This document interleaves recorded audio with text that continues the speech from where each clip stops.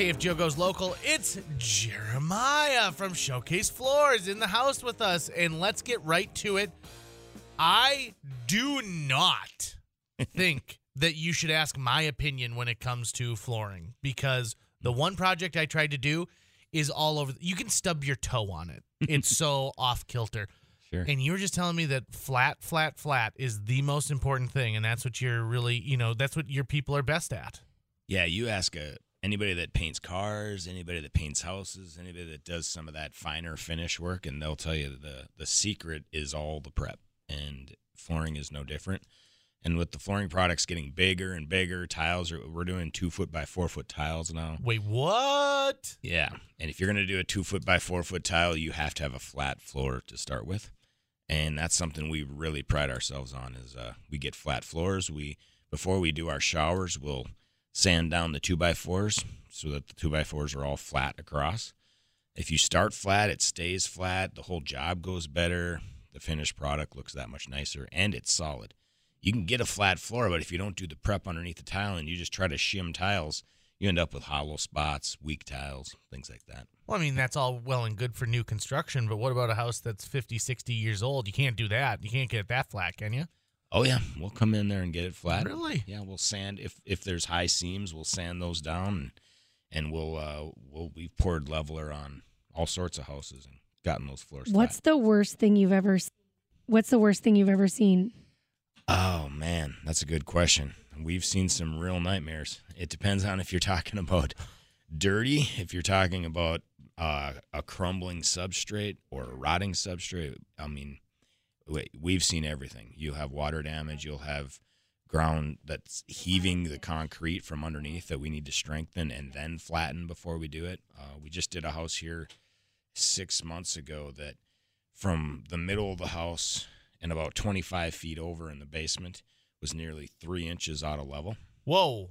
And so they had to shim it. They had to actually bring a basement company in that reinforced everything. And then we got it flat in the basement so they could put a floor in that they could feel really good about. Yeah. Oh my gosh. It was I mean, a project. I feel like basements, that would happen a lot in basements. I feel like that's why we default to carpet a lot in the basement, because that's a hard floor to get flat. You're exactly right. It's also warmer. Carpet's just warmer. Yeah. Basements are a little bit cooler. Yep. And everybody thinks when they look at a concrete slab, oh, it's flat. It's ready to go. Well, it looks flat, and I'll even think it kind of looks flat until you get down on your knees with a straight edge and start trying to think about how you're going to put flooring in there. And most concrete slabs have some prep that's going to be needed as far as getting it within tolerance of whatever the flooring is. What's your biggest level? How long is it? My biggest level? Yeah, I've got a 2-footer. Yep. We have a 10-foot level. Really? And then we have laser levels that can shoot across the room. So Laser levels, yeah. We can check with our tape and see how much the floor is going down. So if we're going to come in and do a leveling job in a basement, we'll grid it out about every 4 feet to give us an idea how much material it's going to take to get that all back to level. So That's so mathy. Yeah, when you see someone digging for dinosaur bones, you're setting up the same type of thing as like a dinosaur dig site. Yeah. Yeah, we don't have the strings going across, but it's the same idea, yeah. And this is not something that should scare people away from a project either. This is the maintenance work to get it done right. Yeah, no, exactly. I wouldn't think this should scare people away. I hope it makes them feel good that somebody's going to make sure their floor you're following the rules of the floor, which is essentially what we're doing. It's just like I said, a lot of the bigger and bigger, even some of the click lock floors now are 9-inch wide boards that are 6 feet long. Well, if you have a little bit of a dip in your floor, now that might be bouncing, slapping, which over time causes them to separate, and those issues. And so, yeah, you just want to make sure you do that prep right so you have a good floor. I'm all about the prep. There you Ask go. JJ, because we painted our office just a couple of months ago, and I made him wash every inch of the wall with a special wall wash before we painted. My hand turned I was all like, gray. we are going to prep this perfectly, because I'm a prep freak. Mhm. Your hands turn gray. Turned all gray, yeah. And then she's like, "You're supposed to be using a glove." Like, oh, Yeah. Gotcha. Please use gloves with this. It's dangerous. It's Uh, chemicals. what Yeah. about when it comes to walls? Because we're putting tile on walls. We've got backsplashes. I mean, is there something you guys can do to like figure out how to make those work too? Yeah, it depends. If it's a lot of backsplashes or smaller tile, So that's you can easier? kind of roll with it a little bit easier. If it's, like I said, if it's a shower wall or even an accent wall in a bathroom, we will have to do some way to make sure that's flat. Otherwise, you'll have edges and you just won't like it. Yeah. There, it's much more about looks than necessarily functionality, but a floor has to be solid or you'll have issues. If someone is walking around on their hardwood floors and there's a creak spot every time, big creak every time they walk on it.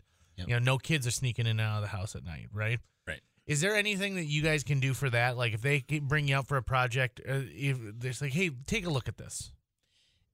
There is some things, the things that we can do, because we can only really do something from the surface at that point, for the most part.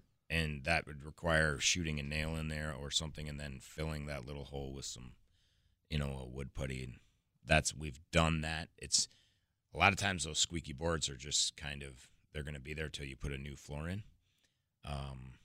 There is some things you can do. It just depends on how much you want to change the look of that floor, because it may change a little bit if you secure it down. I mean, that doesn't sound like a bad thing to me. Like, you put a couple nails in there. Like you said, you're filling them. So Yep. it takes away from every time you walk out to the kitchen for, a drink. And Yep. because Don't have it to is- hop across the floor. Right. Okay, but what does it mean if you've got like creaks or sounds in your floor, and when should you be concerned about that? It's more or less it should just be a sound issue. It's not, Okay. It's not like the floor's really falling apart, but Right. that creak or that sound, I usually recommend if you're going to put a wood floor in our area, you should glue that wood floor down, not nail it down. We live in an area where we all live on a big giant hydraulic press, and that's the soil that freezes, thaws, and that causes our houses to shift. The wood will shrink and expand, and those little nails that are holding them in place, eventually they work their way loose a little bit, and that's all you hear is that wood rubbing against that nail or wood rubbing against wood. So it's not really a concern about, because we have like one spot in our upstairs where I like know if I don't hear it anymore. It just happened for a little bit and then it went away, and I was like, is that bad or good? I don't know what's happening. Is this floor gonna like give way underneath me? No, I mean, it's right at the top of the steps, so I assume it's a spot that also gets a lot of traffic, right? I think that's it. Is it carpet? Yeah. Yeah. You don't have anything to worry about. You have a loose floorboard or a substrate under there Sure. that's just worked its way loose, because it's probably the spot that gets stepped on The most. 10 to 1 everywhere else. Yeah, is that one exactly. spot. Yep. Exactly.